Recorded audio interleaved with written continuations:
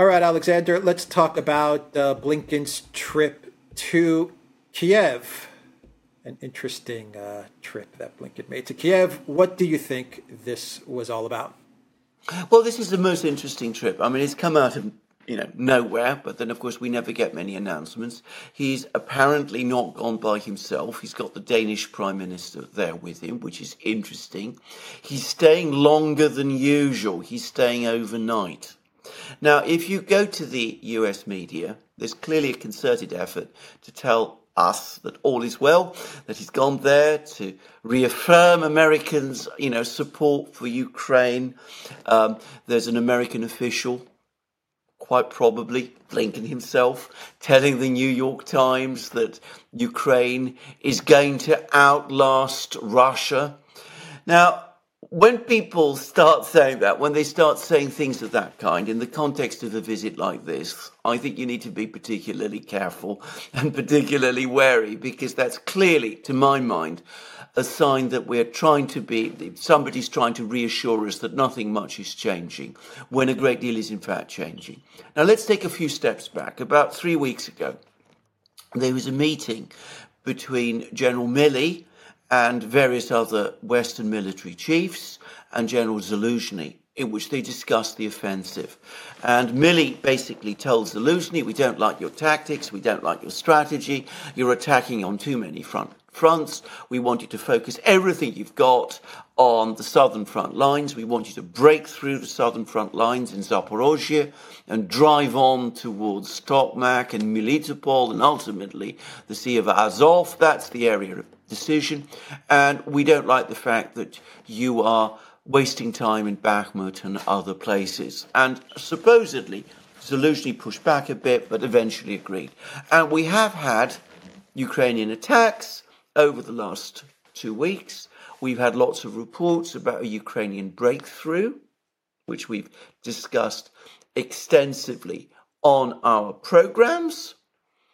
But that breakthrough, it's clear now, hasn't happened. I mean, notice that the media in Britain and the United States elsewhere isn't talking about the breakthrough anymore. Blinken talks about the fact that the Ukrainians are making progress, but clearly they're not making progress. So I think this visit was probably arranged around the time of that military conference. The idea was, wait and see what the Ukrainians do. Will they achieve this breakthrough? If they achieve this breakthrough, well and good. We get Blinken there and he comes along and he reaffirms support for Ukraine, and we start laying down conditions for the Russians about the way forward. If the breakthrough fails to happen, if the offensive remains stuck, then Blinken still goes to Kiev, but this time he comes as a bearer of difficult news. And I think when you unpack it, when you unscramble and look what's happened, I think that most probably he's told the Ukrainians, look, your offensive isn't working, you're not following our advice, your tactics aren't sound. In light of this, we have no realistic choice. We're going to have to talk to the Russians about how to end this conflict, because our ability to continue to support you is almost exhausted. We've given you some money, we've given you some more weapons, but frankly, much less than we've given you in the past. And at the same time, you might not only have to sort of rethink your position about negotiations, but perhaps you need to undertake a further reshuffle of your military leadership. So Reznikov, your defense minister, is gone.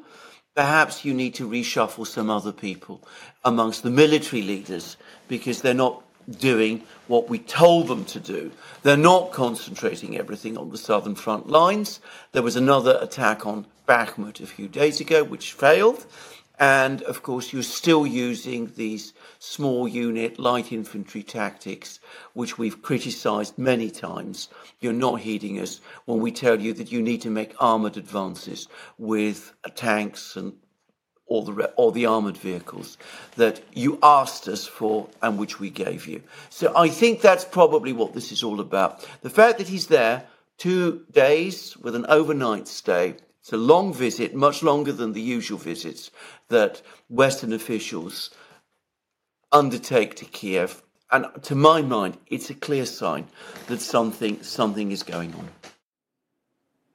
Yeah, usually officials, they travel to Kiev, they arrive there in the morning, they give Zelensky money or weapons.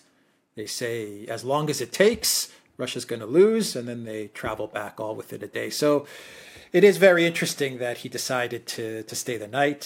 He went to McDonald's, had a Big Mac and fries, and if this is true, if this is as you suspect, and I mean we are just we're speculating. Yes. But if this really is the case, that the Biden White House has finally realized that they can't win this conflict, and they're now going to Kiev and telling the Zelensky regime, look, we're going to have to somehow start some sort of dialogue with Russia because we can't win. We have an election coming in a little over a year, and we need to wind this project down. That's huge news. I mean, That is huge news. What other possible reasons could there be for Blinken to spend 2 days in Kiev?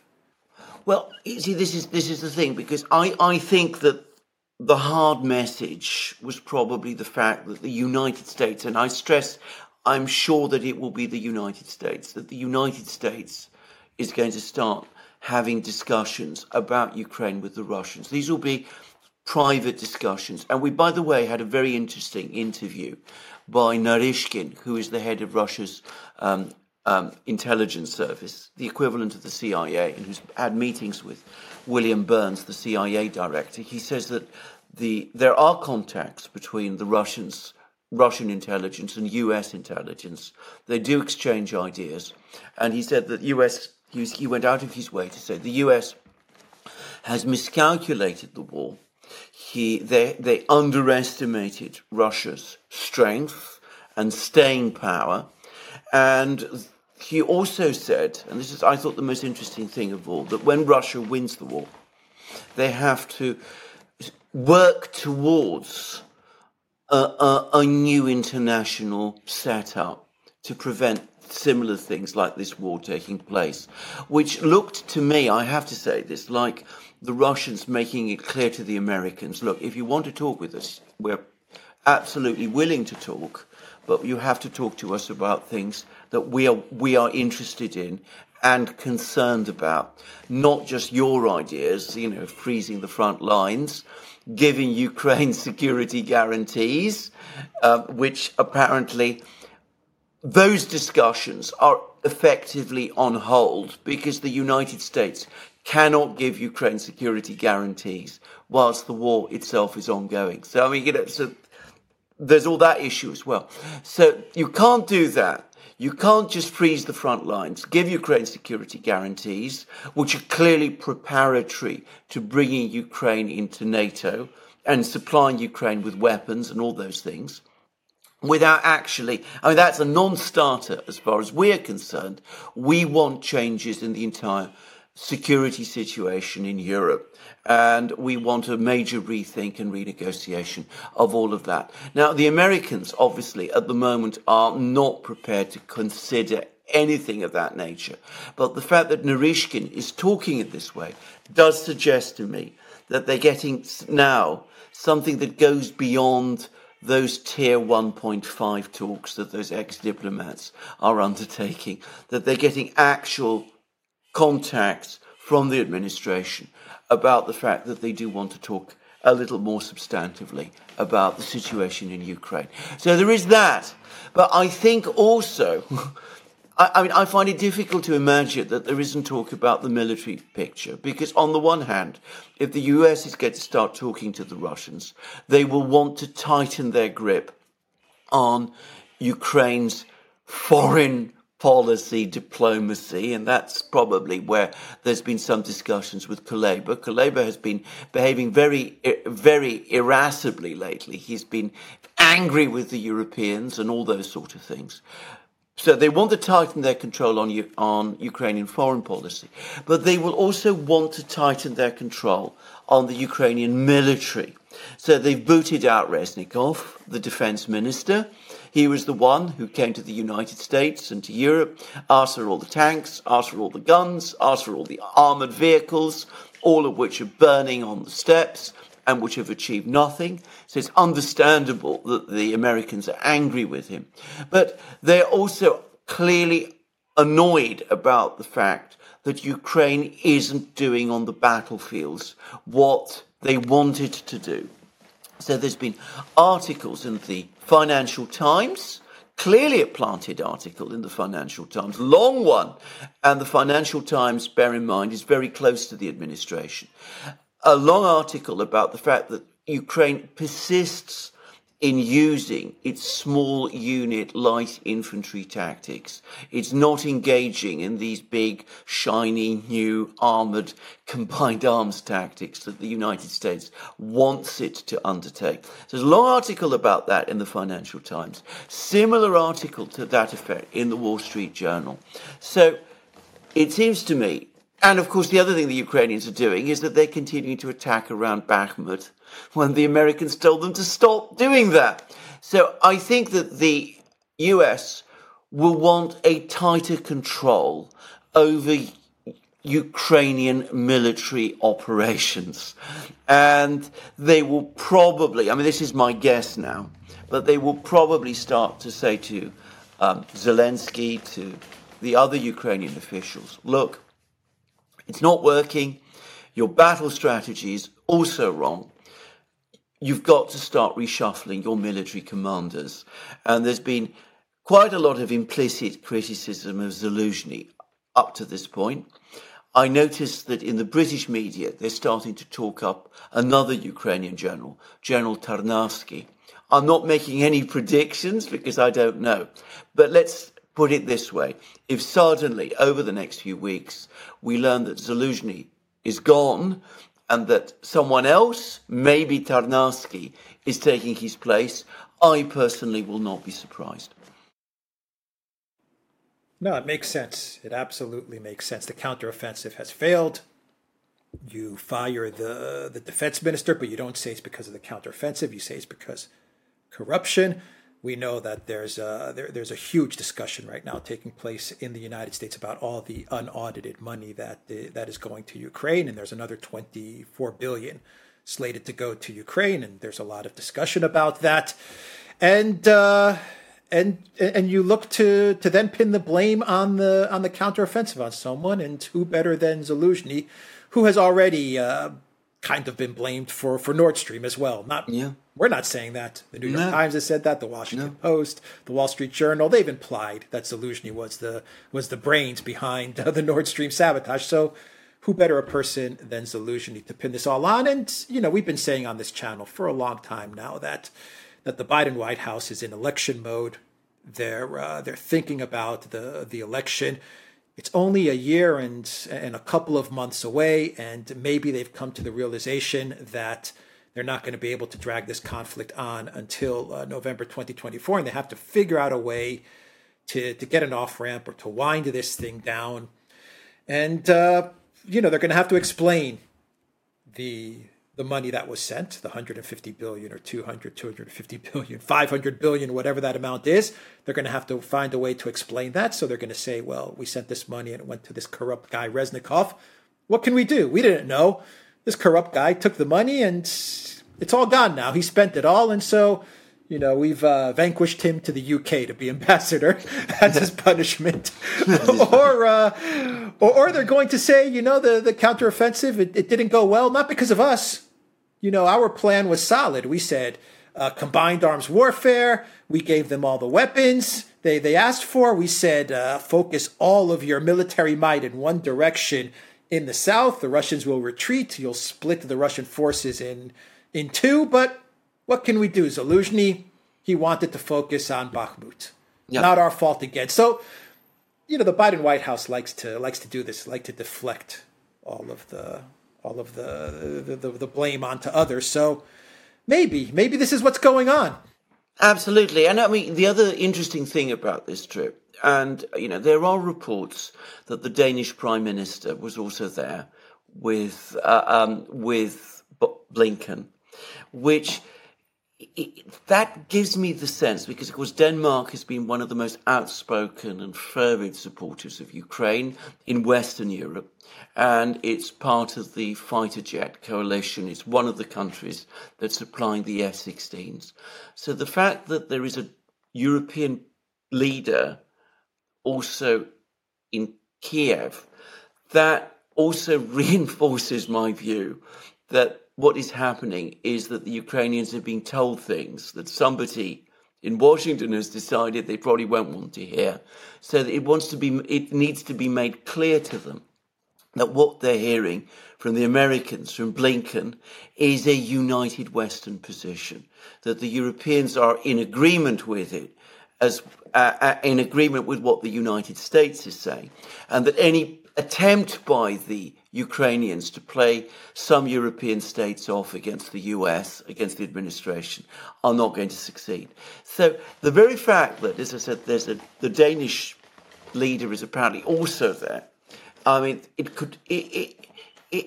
reinforces my view that this is a substantial meeting, much more substantial than what the media is suggesting, and that the Ukrainians have been given what they will construe as bad news. Yeah, perhaps the $1 billion and the $175 million in military aid, that's just kind of the cover. You know, it's what we're really here to do is to try and figure out a way to break the bad news to Zelensky. Well, absolutely. His production team. Well, it is clearly cover, because if you're talking about the military aid, the United States announced another package of military aid about a couple of days ago. So it's very strange that they've split these two things in the way that they've just done. It does look as if, part of this military aid package, which is the depleted uranium shells, was, split off in order to give something for Blinken to talk about publicly whilst he was there. There is no reason why this couldn't have been announced in the usual way by the Pentagon with all the other military requests we've seen. And yet, this time, that was how it was done. Yeah. Yeah, you just got to look at the events. Just a final thought, you have to look at the events over the past, I'm not going to say the past 3 months, even the past 2 weeks. And it's clear that the wheels aren't coming off, they've come off. I mean, you don't fire your defense minister in the middle of your big game-changing counteroffensive. You don't do that. Of course not. You don't have Blinken traveling to Kiev for 2 days either. No, of course not. I mean, exactly. I mean, one has to look a little.